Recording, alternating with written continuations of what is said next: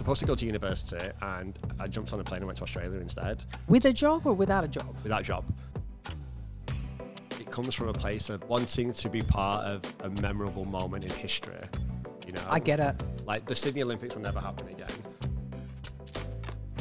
It set fire to the bedroom, and I just remember waking up and the bedroom was on fire. Like the entire bedroom was on fire. A very large family, but a very disruptive upbringing where my grandmother died at a very early age, and she died because my granddad killed her. We lost everything pretty much overnight, and then you go into this kind of world of what do I do? Like everything I believed in had disappeared overnight. This is going to be weird now, so just bear with me a second. It was at the time we were doing the conversation with Lighthouse, and we were talking about mental health and suicide, and that is the only time in my life ever that I've actually contemplated it. Hi, I'm Lily. And I'm Dan. We are The Load-In. So I want to start the episode, but I'm finding it really difficult because today in the studio we have producer Ryan wearing, what are these things called again?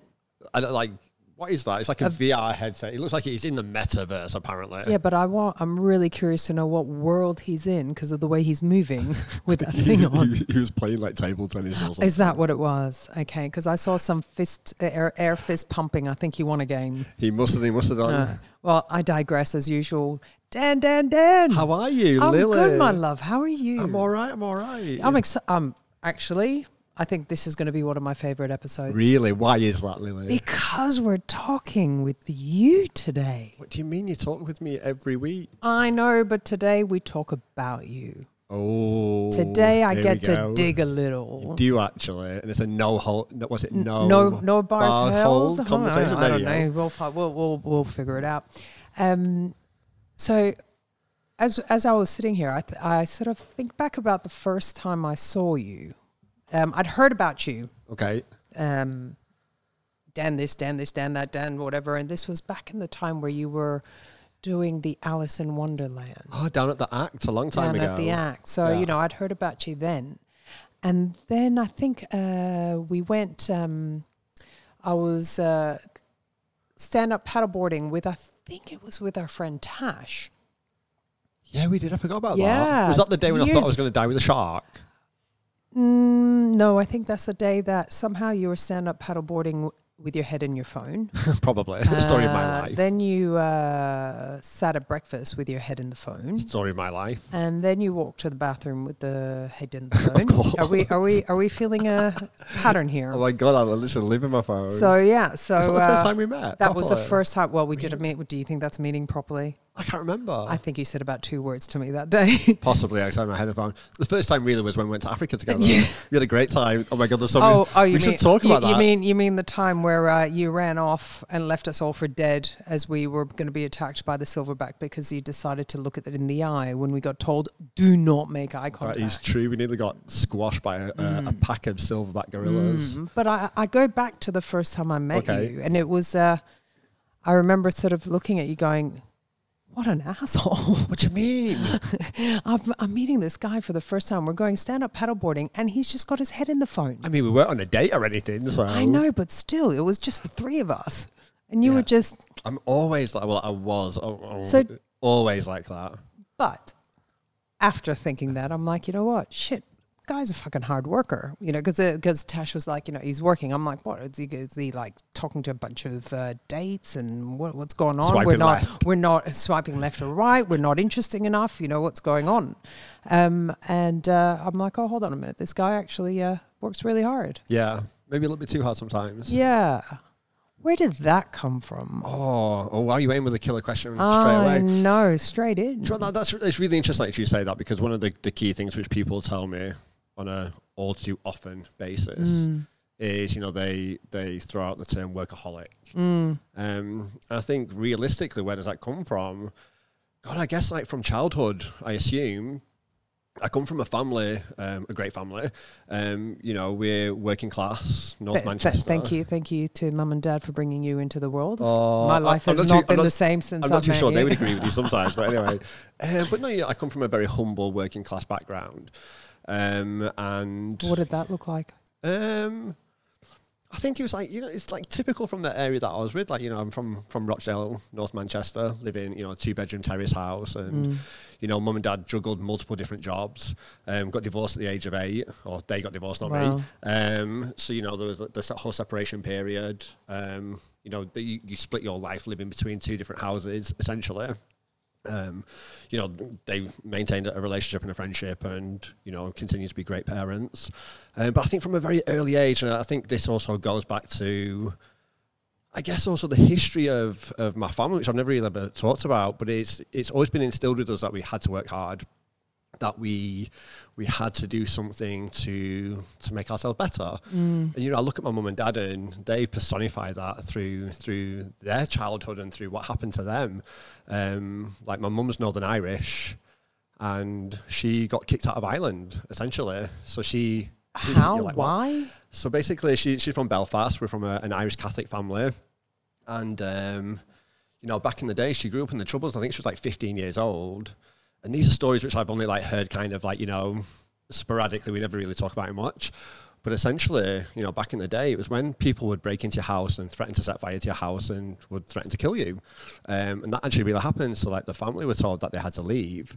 So essentially, overnight, somebody broke in and was like, if you don't go soon, then, something bad will happen to you. And this was on the back of the Troubles in Northern Ireland. And, the stories my mum tells me about, friends being killed and, snipers attacked them over when they were playing hockey. Was one story she told me, is that there was a police station near the hockey field and they had to dive for cover because, the IRA were firing, rifles and, machine guns at the police station. So, it's stuff like that. That's the thing. People forget all about this, massively, don't they? Massively. And, she was 15 years old at the time and she came over with my family, which was a large Catholic family. My granddad, my grandma, and, 6 other brothers and sisters. And they settled and located, moved everything to Rochdale. And, within a very short period of time, my granddad actually died. He died of a heart attack. So, my gran had to bring up a family of 6 people, pretty much single-handedly, with nothing. They'd left everything behind. They'd left family and friends and everything. And, they started this whole new life because they were forced out of Ireland, which was quite challenging. And then from my dad's side, he was actually a merchant seaman. No way. He was, yeah. I think you met my dad. No. You never met him. Every time your family's been here, I've missed out. You have indeed. My dad's awesome. And I want to get drunk with your dad. You should. He's a good drunk. He's a good chat. But I think and this is where me and him are very similar in many ways. He's had this very adventurous life. He was a merchant seaman from... I think he was 19 at the time, I think, and we'll get to that in a second. Up until probably around about I think the age of 30 when I was born, or the first few years of my life, and he travelled the world. Wow! Literally as a chef on merchant ships all over the place, and he tells stories of being attacked by pirates and literally pirates, and also being arrested in different countries. But again, there was I want to turbulence, I guess, is probably the right word to utilise. For his circumstances. And again, a very large family, but a very disruptive upbringing where my grandmother died at a very early age. And she died because my granddad killed her, essentially. Yeah. Sorry. You're like, what? What? Yeah. Are you okay to share this story? Yeah, I think, I think it's when we... you talk about struggles and stuff like that. My dad did so much to help put that family together, and people were separated for a long time, and went to foster care and all the rest of it, and it's such a challenging period of time. So, your granddad? Yes, he was convicted for the manslaughter of my grandmother. Your grandmother? Yeah. And my dad was, I think my dad was left behind 6 kids. I can't remember, 6, 7, I think at the time. But, my dad was 19 at the time, and he was working in the Merchant Navy and came back, and, he's the eldest of the family. So having to, I guess, to deal with that and to make sense of all of that is quite challenging. How did he make sense of all that? I don't know. We've never talked about it, to be honest. It's even now, I'm, it's not something which I've openly shared to anybody. But it's, to answer the question of what makes me who I am today, I think it's understanding the struggles that my family went through, my parents went through in particular, to Can I ask you? the level. We said this was going to be a deep one. Yeah, the level of emotion I'm seeing on your face right now. Can you share with me what's going on right now? Because you said the struggle that your mum and dad went through, and that's where it brought it. Yeah. What was that? Like, I think just because, like, obviously, you know, they both lost parents at a very young age, and, you know, they essentially, you know, not my mum's side, but my dad's side, he had to fend for himself and, you know, look after a family that got split up literally across the entire country. You know, brothers and sisters were placed in foster care or lived with aunts and uncles and stuff like that. But also as well, you know, for something so tragic to happen, like it's a hugely significant effect on a person and on people. So yeah, so we've never openly talked about it, and this is, and you hurt for your dad. Yeah, of course, but also as well, like I kind of, you know, there's like a respect and admiration for the hard work that he is. Like, you know, I remember as a kid growing up, like he had like 3 jobs. Literally, he ran a pub, he was a taxi driver, after the Merchant Navy, obviously, a taxi driver, and he had an upholstery carpet cleaning business. So it sort of makes you think that if my dad's gone through all of that and look where he's come, I need to make something of myself. Yeah, for sure. And I think, you know, that kind of like that adventurous side of him being in the Merchant Navy as well, you know, those stories he tells and, you know, the places he travelled around the world. So I'm guessing, you know, looking at it and having this conversation, like subconsciously, you know, it's kind of, you know, he achieved great things. It's almost like that mentality was instilled in me from an early age of, you know, going out there and adventure and going travel and see things, but also work really hard, you know, because they essentially came from nothing. Yeah. You know, and you're bloody proud of them, aren't you? Yeah, 100%. I'm definitely getting drunk with your dad. No, you should do. But so I think that's it. You know, when people got you're a workaholic, I think it puts it into context of like, well, it's because we've had to. Like, I'm very fortunate now. My family, my parents are in a position of, I wouldn't say wealth, but, you know, they're comfortable. You know, of course, they're at an age where they can retire. But, you know, they had to work hard to get to that position. And we never got anything as kids when we were, you know, we never got anything of... Oh, you never took anything for granted, right? Of course, yeah, you were taught the value. So then, you know, fast forward a little bit. Like, I remember my first job was when I was 13. I was working in hospitality. And, you know, interesting, we were talking to previous guests about hospitality. I was like, you know, it's quite interesting in it. But did you always want to be in hospitality, or was it just sort of where you fell into? Like, if you, as a kid, like you talk about your dad and, you know, him being an adventurer and seeing anything, at that time, what did you want to be when you grew up? I actually... Sure, it wasn't hospitality. You know, actually, the funny thing is I wanted to be a pilot.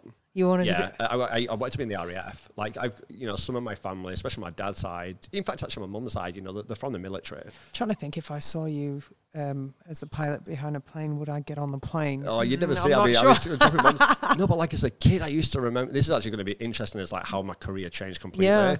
Like, well, you were a fire.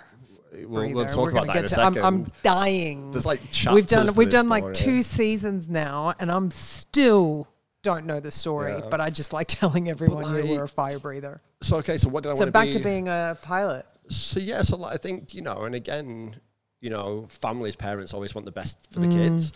So it was always a case of, we want you to be a policeman, a doctor, a fireman. Actually, hang on. I'm going to take this really back right now. I wanted to be a fireman. And the reason why is, like, we were actually caught in a house fire from a very, very young age. I can't remember how old I was. I was probably about 6 years old. And I remember... Sorry, when you say we were caught in a house fire... Me and my sister. Yeah. We actually got saved by my dad. So I remember we were in a house. It's actually still the house that my mum lives in now, the house I go back to regularly. So I remember... Basically, let me get the story right, they were redecorating the house, and back in the day, in the 80s, we had like storage heaters, which were basically big, massive heaters that you'd have, and for whatever reason, I think whoever was decorating whatever, they moved the heater and placed it on top of the cable. So over a period of time, the cable kind of like, you know, melted or moved or whatever. And I think, you know, fast forward, you know, days, hours, whatever, and it set fire to the bedroom. And I just remember waking up and the bedroom was on fire. Like, the entire bedroom was on fire, literally. And like, the two of you it was just the two of you in the house. So there's an argument to what actually happened, and none of us can really remember. But I think, I believe my sister left the bedroom earlier the night because she was sick. Okay. And she went to a separate bedroom. However, everyone seems to think that she was still in the room. And like, in the confusion, like, we're a little bit unsure. But if you listen to I remember, you know, slightly waking up, but I got woken up by my dad, and he told me that where we lived, wasn't the particularly safest of areas. There's often lots of break-ins and burglaries. And he remembers like waking up to the sound of a broken window, and he was like, shit, we're being robbed. You know, so he quickly gets dressed or whatever, and, you know, he picks something up because he thinks there's someone in the house. And then all of a sudden he gets in the landing, the corridor, and it's like, wow, the bedroom's on fire. So I just briefly remember him coming into the bedroom, taking us, and then we're headed downstairs. And we have like a big kind of like deep staircase in the house. And I remember looking up at the staircase, you could see this black smoke like bellowing down. And it was back in the days when you had to do like the old telephone. Oh, so like God. nine. So you're like nine. Come on. So I remember like we had to call the fire brigade, and I think, you know, we talk about this quite a lot actually over like Christmas dinner randomly. As you do. But I think my dad was literally wrapped in a bed sheet, and apparently it was the coldest night that year ever. Like it was like minus whatever degrees, and he was throwing pebbles to the next door neighbour's window because we needed somewhere to go. It was freezing, it was snowing outside, and apparently like, you know, the neighbour opens the window and basically tells him to piss off, and it's like, no, the house is on fire, like we need somewhere to go. So we went into there, and I remember that, you know, we made it to like the front page of the newspaper, like the local like Rochdale Observer. And I remember I didn't want to have a wash for a week because I was proud. I went to go to school with like the soot and the dust all over me. And I remember it's like in my ears and my nose, and everyone was laughing because it's like I wouldn't have a wash. Like I'd be adamant like I'm not going to have a wash. And ever since then I was like, I wanted to be a fireman. That was the thing. Wow. Like, it was like, because I remember like, you know, the fireman at the house, and it was a thing.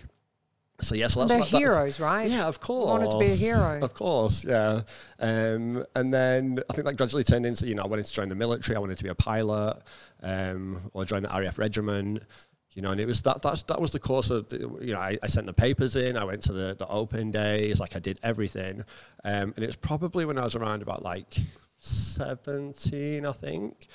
I'd kind of just finished my A-levels, and throughout kind of like the period from like 13 up until 17, 18, I was working in hospitalities, you know, running bars and working in restaurants and, you know, doing that. But like, you know, I worked from an early age, and I remember working every Saturday or Sunday doing the breakfast shift in a local hotel for £2.72 an hour. Like it's slave labour.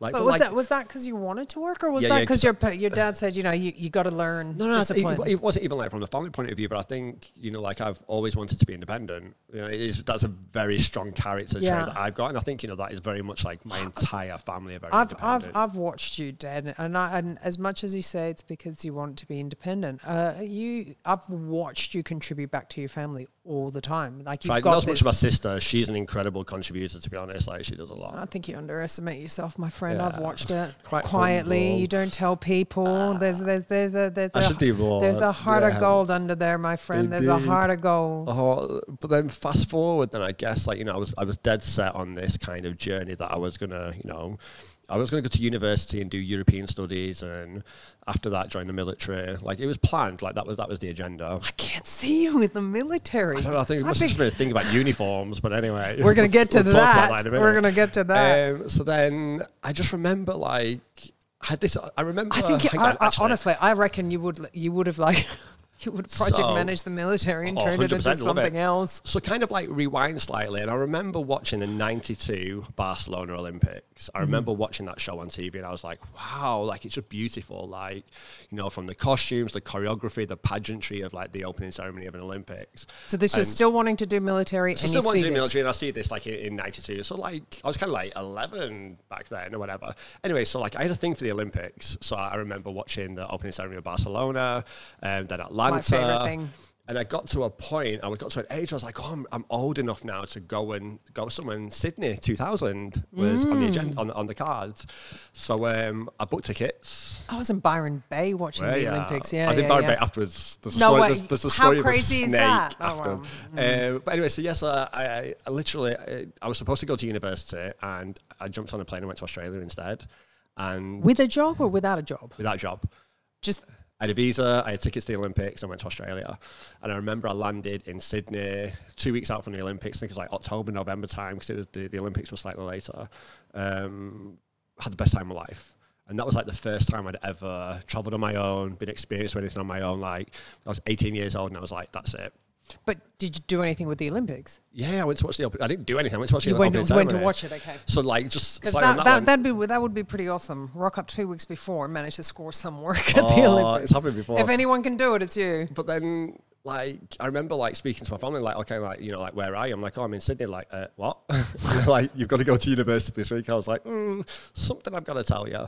So needless to say, I was like, I'm taking a gap year. I don't want to do it. And, those whole plans changed. But then I went to watch the Olympics. I was just mesmerized by scale, spectacle, event. What were you going to study at uni? European studies. European studies. Yeah. Sorry, you did mention it before and I just glazed over. Yeah, What's European studies? European studies, it's like, it's a mixture of politics and European language. Like, for anybody that knows me, I'm a bit of a political geek, like in the down low. Like I'm a bit of a Twitter warrior. I'm trying to follow your. It's a bit of a mesh. So military, European studies, Olympics. Yeah.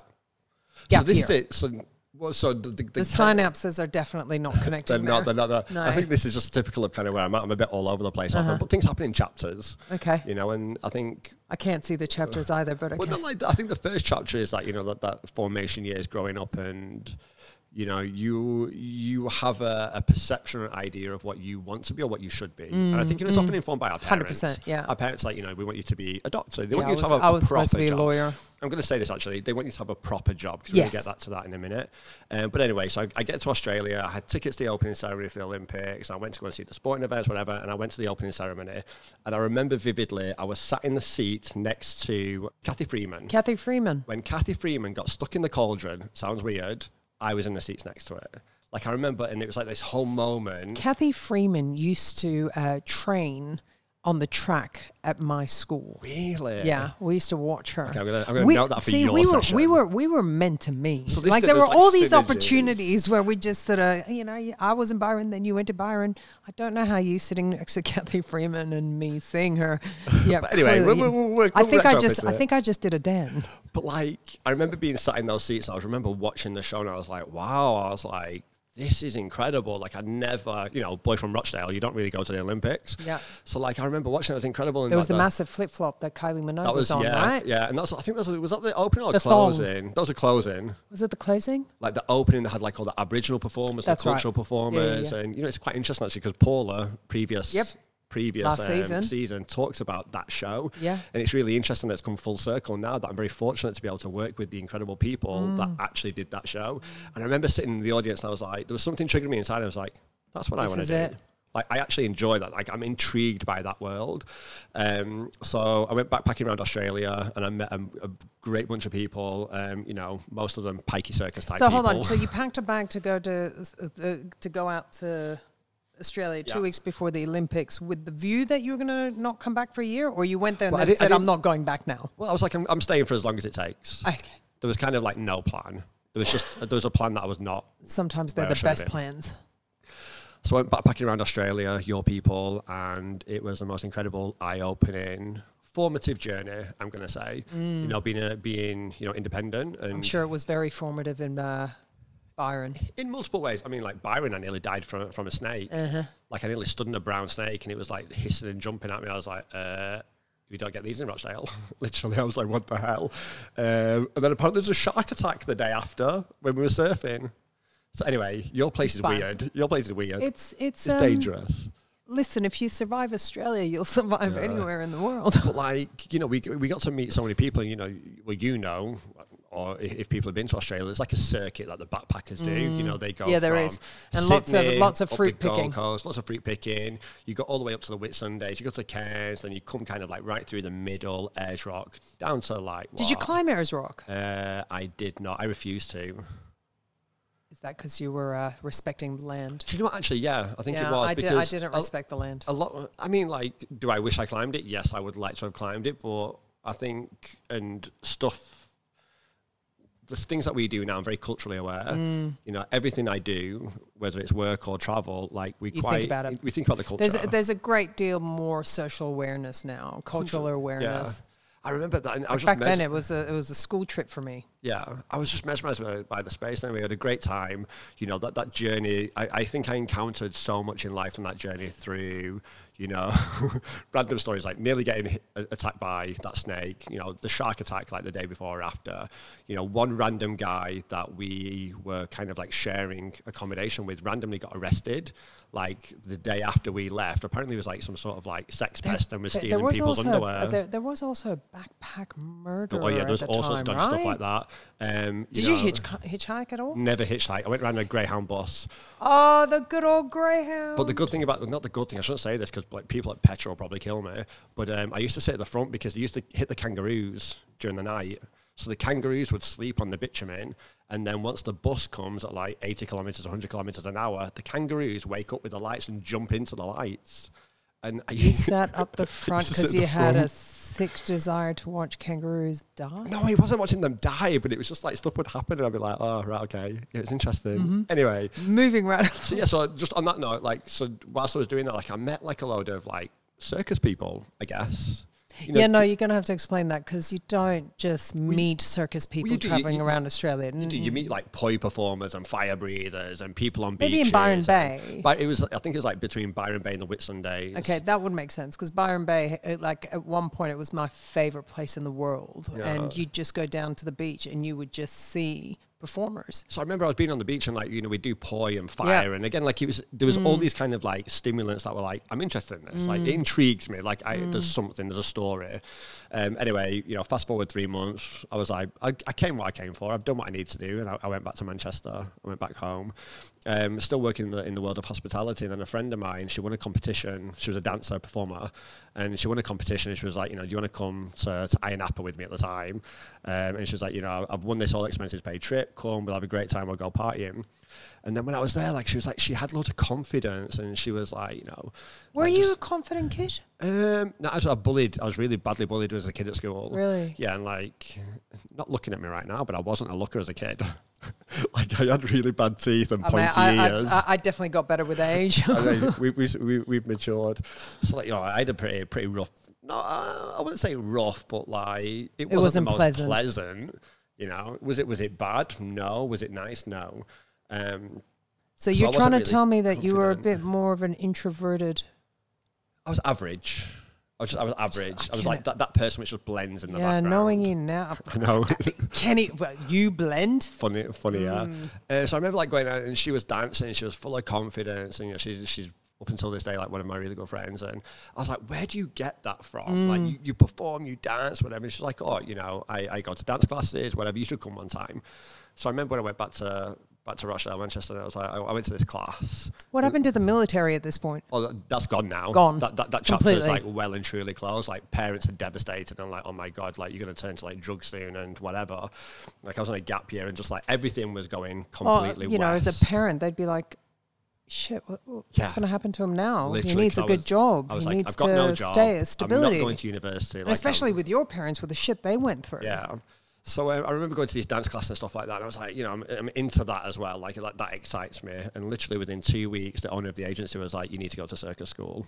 I was like, oh, right. So she had a tour that they were doing for So an introverted, I blend in the background guy who wanted to go to the military and be a fireman, decides to go to dance classes and then become a clown. True story. I actually did become a clown. I can see you can see the natural career progression. Complete natural career progression. So I did all of that, and then was it nerve-wracking standing there in a room full of people and dancing? Did you have rhythm? Yeah, like I could dance, like not anymore. Like just I'm slightly old and fat, but yeah. I mean, I've like danced in thongs for Anne Summers parties and all sorts. Like I got molested that night. You know, like we'll get to that one as too. As a 19-year-old, 20-year-old boy, I like having like lots of old women chasing after you. It's quite interesting. How little they knew. So you made me blush, Lily. I know. But so like, so my I kind of got open to this world of like performance, events, entertainment. And Laura, the owner of the agency, was like, you know, we've got this project coming up. Like, we need performers. Like, we want you to train. So she sent me to circus school where I learned to be a fire breather, a stilt walker, and a clown. I wanted to be an acrobat. Like, what did she see? She saw something that you didn't see in yourself. What did she see? That's a really good question. Actually, I don't know. You'd have to ask her I'm quite impressed that I asked that question. Yeah. I don't know, maybe she was just like desperate for numbers and she was like, can you go and do clearly it? not, because you became a great success. Yeah, I mean, like I didn't, from a career level as a performer, it never got to the levels of other people like Cirque du Soleil or whatever, but like that was the dream and the aspiration. But clearly you made yet another Dan detour. Well, yeah, and this is the detour now. So obviously by this point, the parents are freaking out going, oh my God, you're dancing naked for women at Ann Summers and, you know, you should have been at uni and a pilot and all the rest of it. Well, you were supposed to be in the military. Military, yeah, you should have been doing wearing something a uniform from head to toe. Indeed. With your ass cheeks in the pants. Now, so they were kind of like, oh, you're like, literally, you're falling apart now. What's going on? Like, you need to get a proper job. Like, you need something serious. And I remember, you know, the first entry into, like, I guess the career that I have now was, I was the assistant. I was literally like the intern. I was fetching and carrying boxes. I was taking fabric dye to the costume designer's house. But this was after you actually performed. Yeah, like so you did that for a while, or were you doing both? I was doing both. I was performing at the same time. So like through like community events and corporate events and nightclubs mostly, and performing. And do you think that helped give you confidence, or do you think or do you think it brought out the confidence that was already there? It's a very good question. I'm not sure actually. Maybe brought out. Yeah, because it has to be there already. So she saw it. So she saw something. Yeah. I'm just always fascinated by people who see something in people, like take the time to see. I get that. You know, like I've had a few of those moments. I've had some people throughout my life that saw something in me, and I'm like, oh God, I didn't see that. Yeah. And I'm like, how'd you see that? Yeah. No, 100% get that. And you know, and again, like I was exposed to this world, and it's like it all started to collide. Like things all started happening at the same time, and I was just really intrigued by this. It's not even like a job; it's a lifestyle, isn't it? It's like, you know, performance, culture, people, and you know, since then, like literally, my career grew. So I was, you know, basically like the gopher. You know, I was the guy fetching and carrying the boxes, and then became you were the talent runner. agent. Yeah. Then I became a talent agent. So on the side of performing, like I was trying to build this. I have a real job. And I was booking talent, dealing with musicians, performers, dancers, circus guys, whatever, you know, managing clients, doing business development. And then that progressed into a management position for this agency. And fire breathing. And fire breathing on the side. Essentially, yeah, and being a clown. The first time you did that, did you like shit yourself? No, I was in the bath. I wouldn't want to shit myself in a bath. Like, do you know what I mean? Like, how does that work? How do you learn to like... See, breathe fire and not die. So I learned in the bath, and this is like probably unconventional. Other people are probably like, "Oh, you're weird, just so you don't pee in the bath." But it was with the pint glass in the bath. So I'm there, and you put the water in your mouth, and you have to learn how to spit it. So you have to do like a vapor thing. So we did all of that, and yeah, that's how I learned to do it. So you just practice and practice and practice and practice. And then you put what in?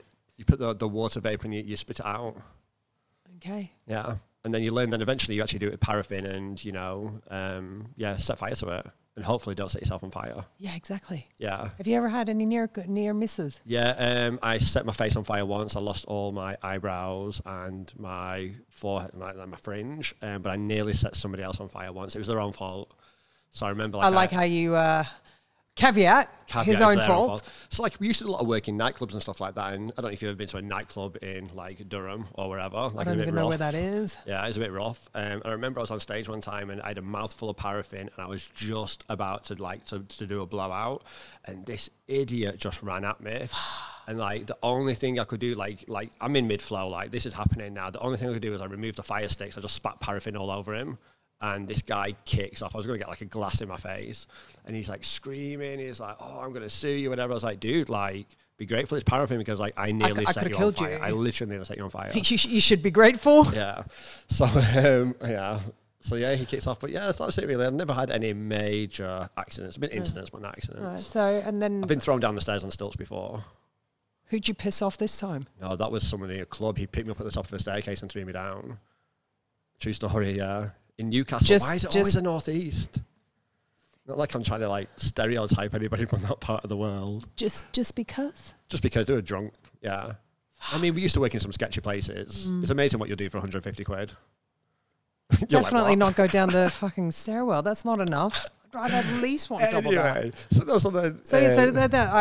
I sort of digressed, I threw you off. But so then you started getting into the talent stuff and booking talent. So booking talent, and then, fast forward to like 2007. Loving it? Yeah, loving it. Like I loved it. And, my parents are still freaking out by, oh my God. Well, why not run away to the Olympics?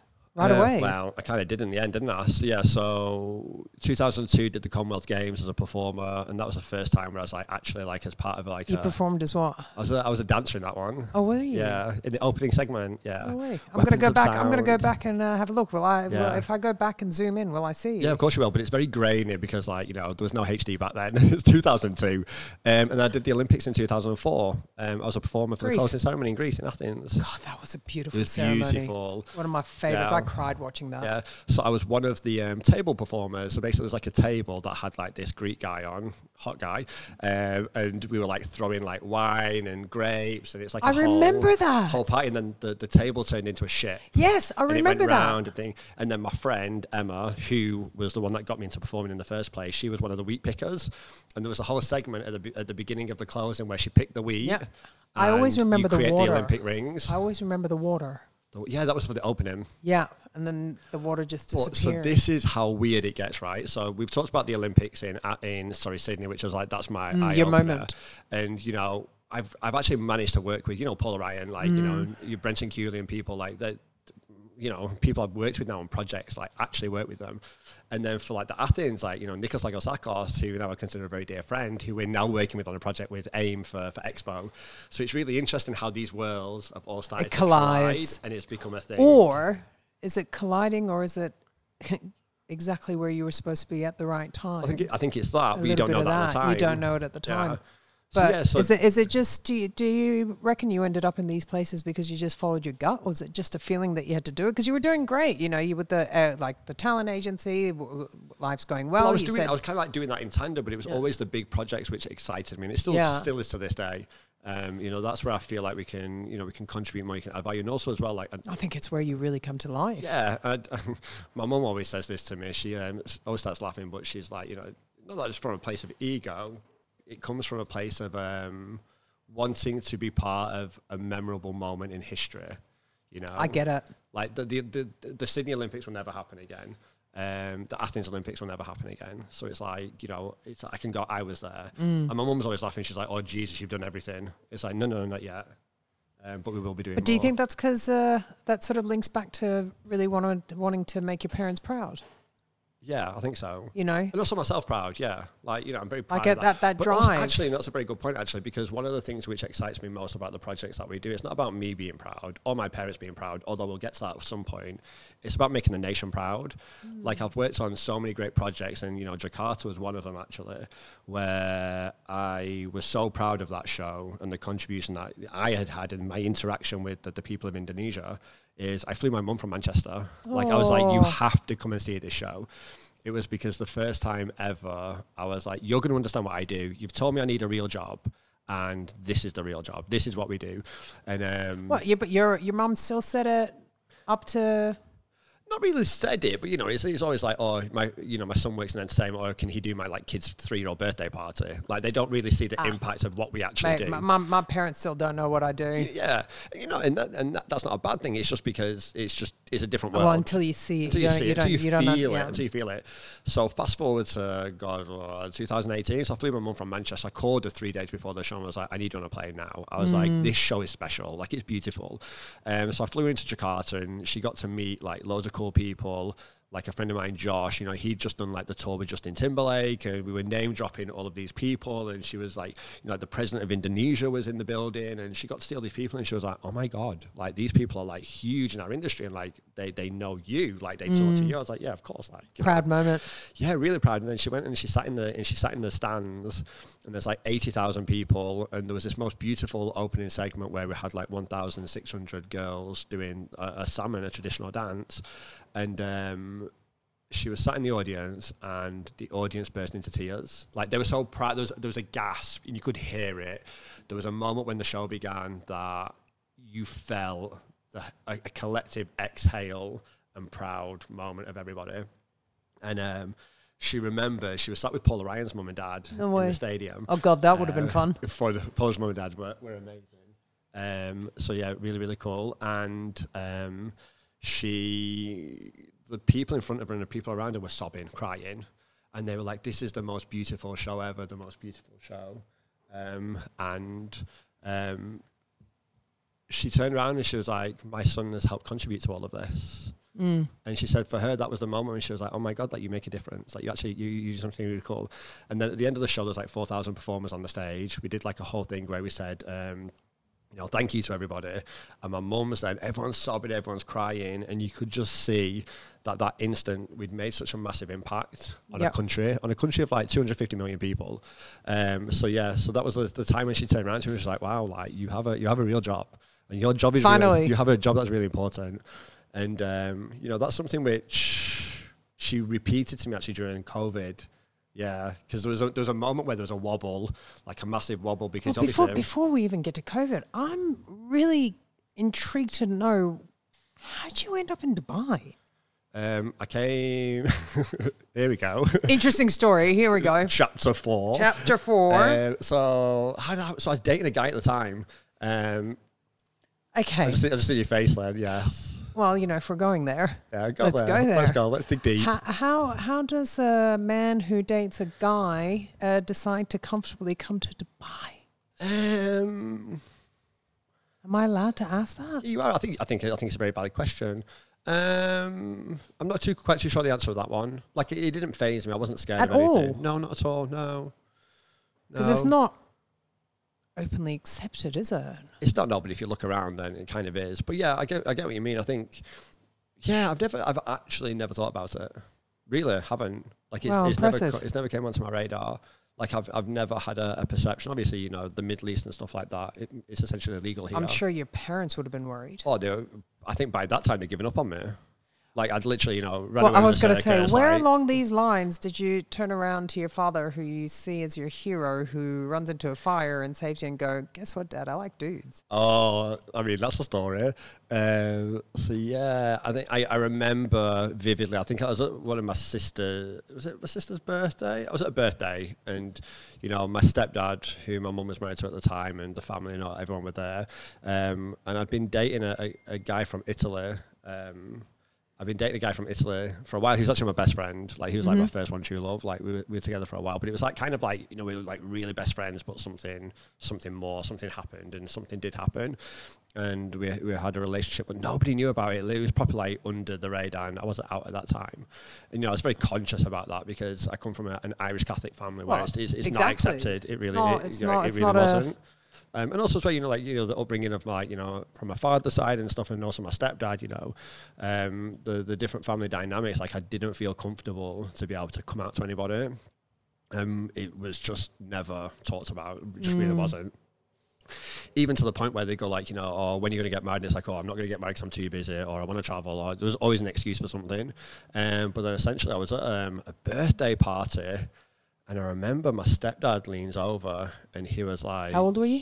Oh, I can't remember my age, probably like 21, 21, 22. So I'm not like massively old, but, I started to explore things. And he turned around to me and he was like, I know about you and Christian, who was the guy I was dating at the time. And I was like, shit. I'm about to die. Yeah, I was like, just kill me right now.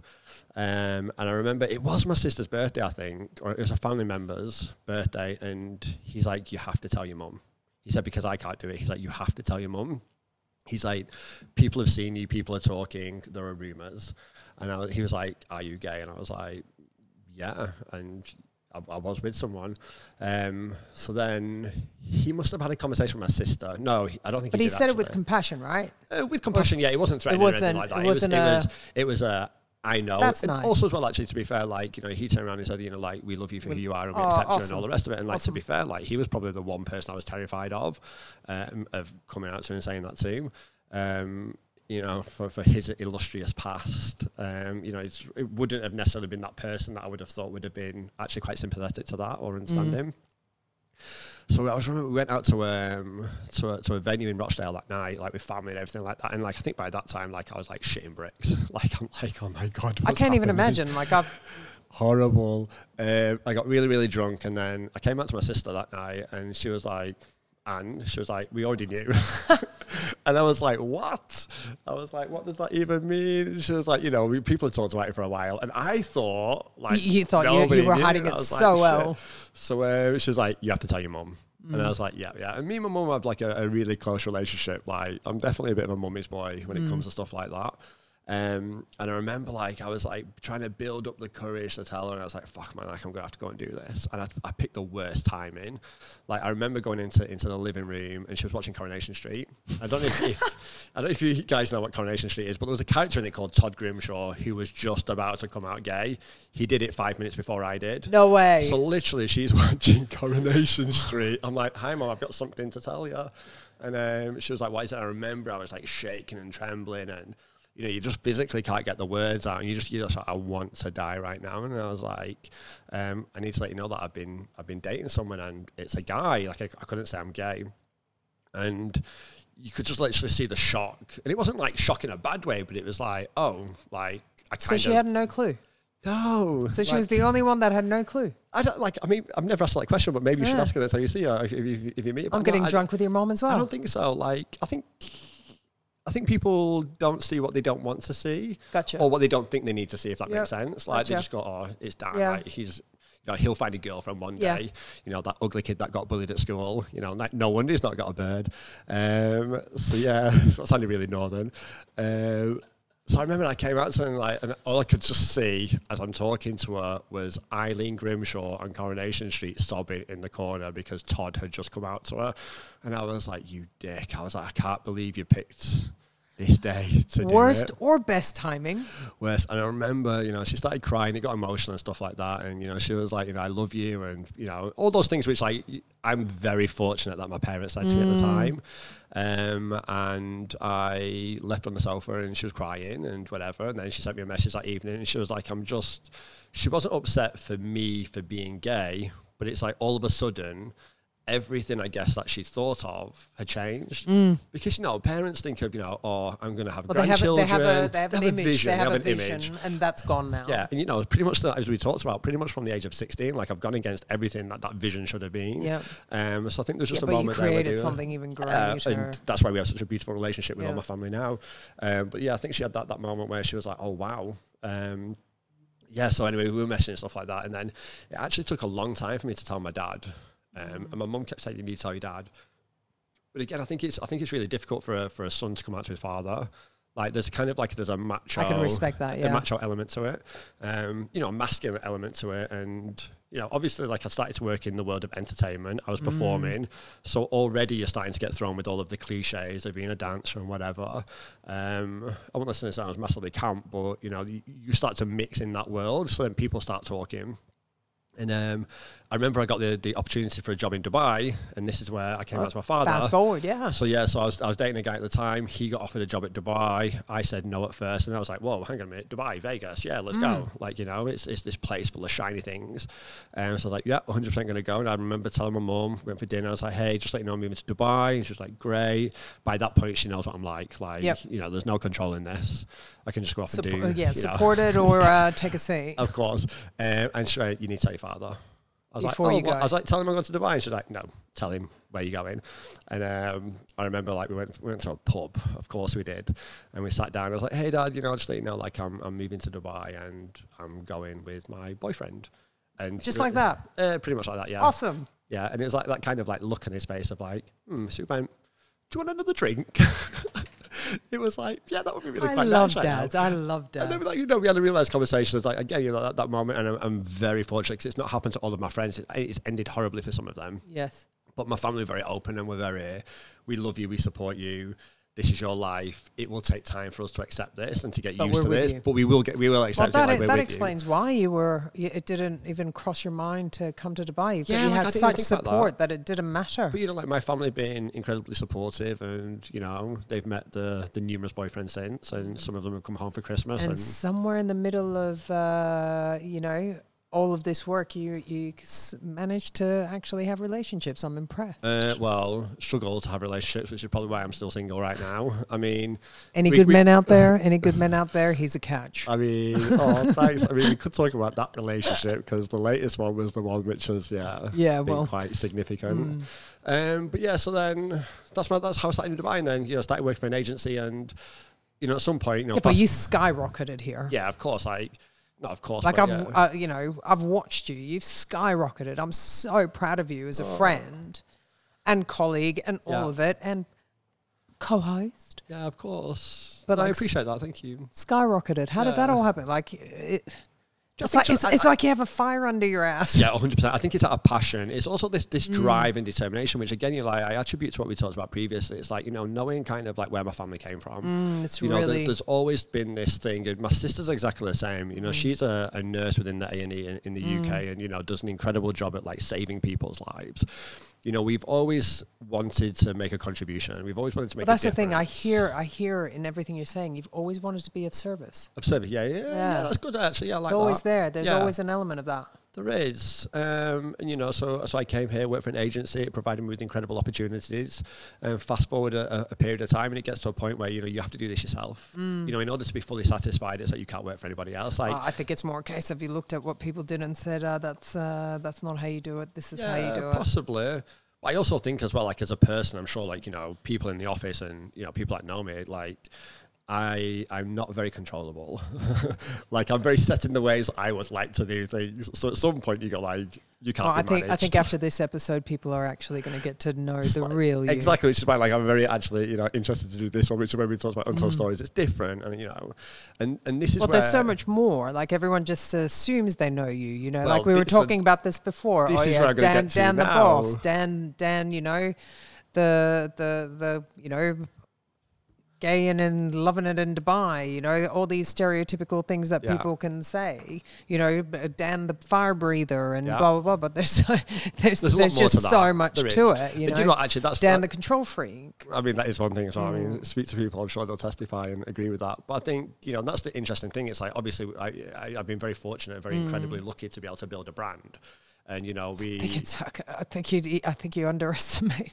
Like, come on, let's face it. It wasn't just lucky to build a brand. You've worked your ass off. Your team have worked their ass off. 100%. It is about the team now as well. But, and I think when you have the name associated to the company, people have a perception of what that actually is.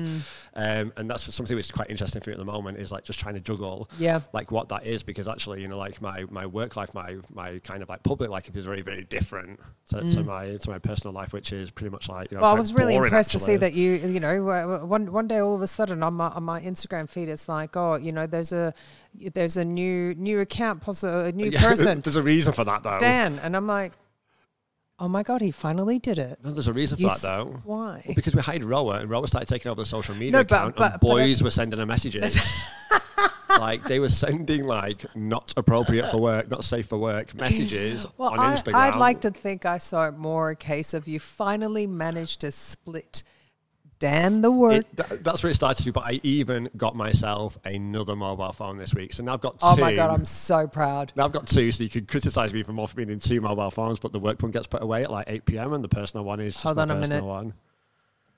Do I have the personal? No, you don't, not yet. Fucking hell, mate. Yeah, you'll have it eventually. Fucking hell, mate. Yeah, there's 3 people that have it right. You There's just broke my heart right now. In fact, actually, there's 6 people that have it now, which is my family WhatsApp group, Danny Lee, and the boy that I'm hanging out with. Sorry, JJ's got your personal number? JJ hasn't got my personal number. He hasn't. Like, he's causing trouble now. No one's got it. He's like, what? Beep. So I'm trying to separate that whole work-life thing. And do you know what? That's only actually possible because of the incredible people I have around me now. Like the team, like we've grown a massive business. Well, massive. We've grown a significant business. It's pretty significant. We have, and it's more about them now, not me. So I'm trying to figure out how to pass that on and to give the reins. I think they are. I think COVID was a massive part it was of a real turning point for you, wasn't it? It was a bloody hard road. It was really hard work. And actually that opened up another chapter, which was really enlightening because, we talked about stuff there's an element of resilience, I guess, throughout life, especially in my life. And I don't mean that against anybody else, but, from a working class family and, the ability to be able to out and go and do, take ownership of my own destiny, I guess. And, looking at what my family went through from an early age and wanting to be independent and do stuff. And we worked really hard. I gave everything to build up a business. I really did put everything into it financially, kind of relationship wise. I lost relationships and, partners because of the amount of time I worked. And, going back to your comment, it's like you're always on your phone. Like I was, and it was detrimental to friendships and everything else. And I remember the day when COVID kicked off and it was like, you need to come back, and just everything imploded, everything. And, we lost everything pretty much overnight. And then you go into this kind of world of what do I do? Like everything I believed in had disappeared overnight. And, touching upon my sister, she's an A&E nurse. And for me, the kind of, when I started to go into a bit of I'm going to say a dark place, it was hard. Regardless of the persona and the stuff that you do in the office and the kind of like the bravado that you have to put on because you're trying to lead other people.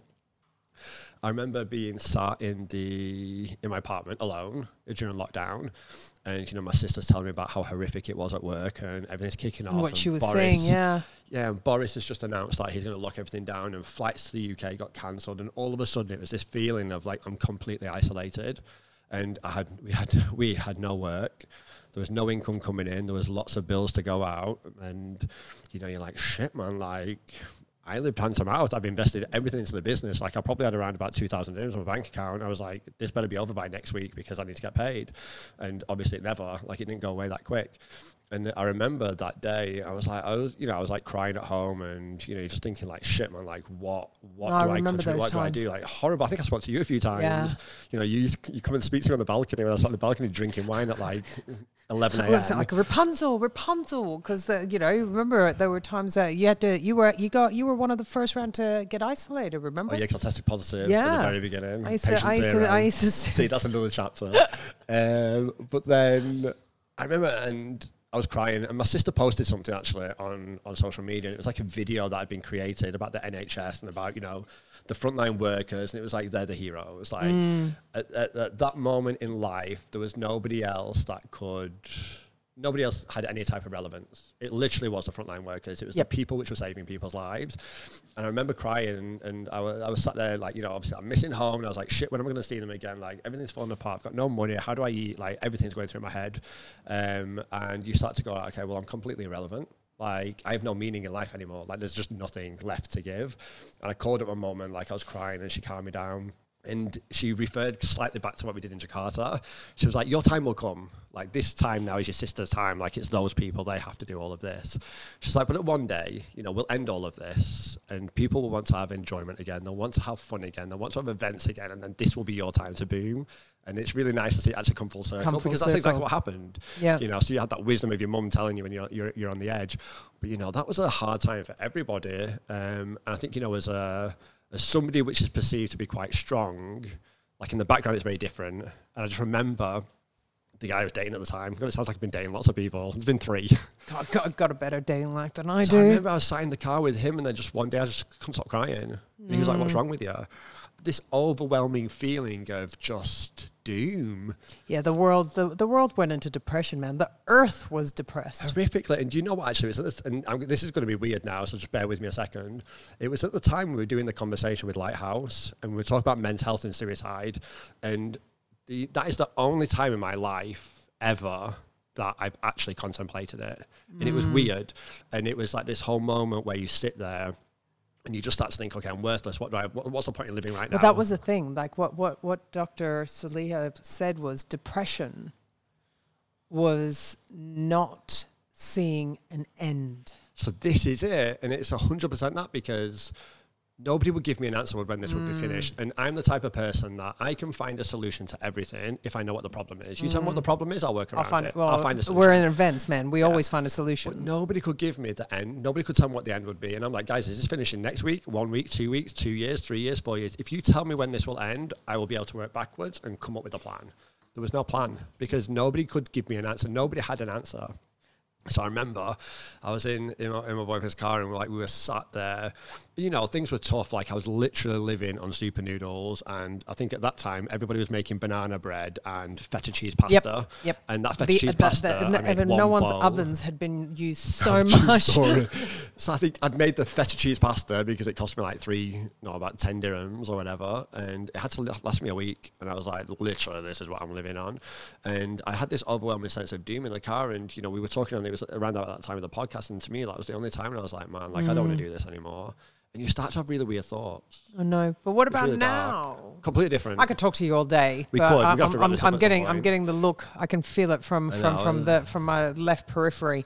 We've got to wrap it up. So you've told me like we needed to go because you're coaching now. I am coaching now, but we'll leave that for another time. You have been died to the session, but like this is kind of it. I think this is our first coaching session. So so where we are now, like extremely proud in what we've done. But what's next for you? That's a big question. I'm actually unsure right now.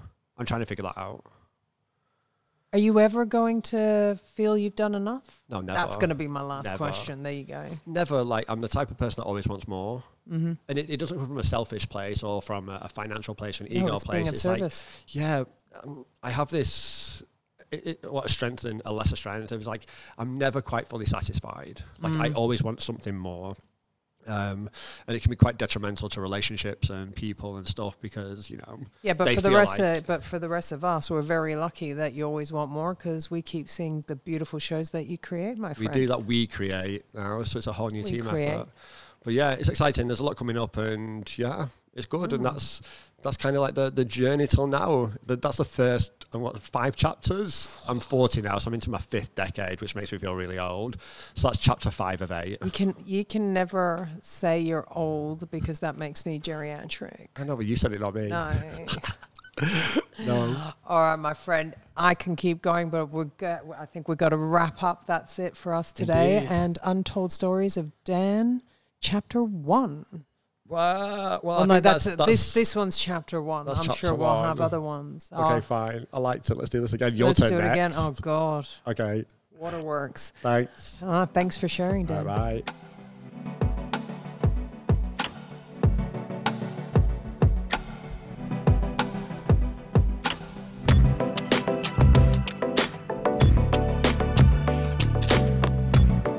Hi, I'm Lily. And I'm Dan.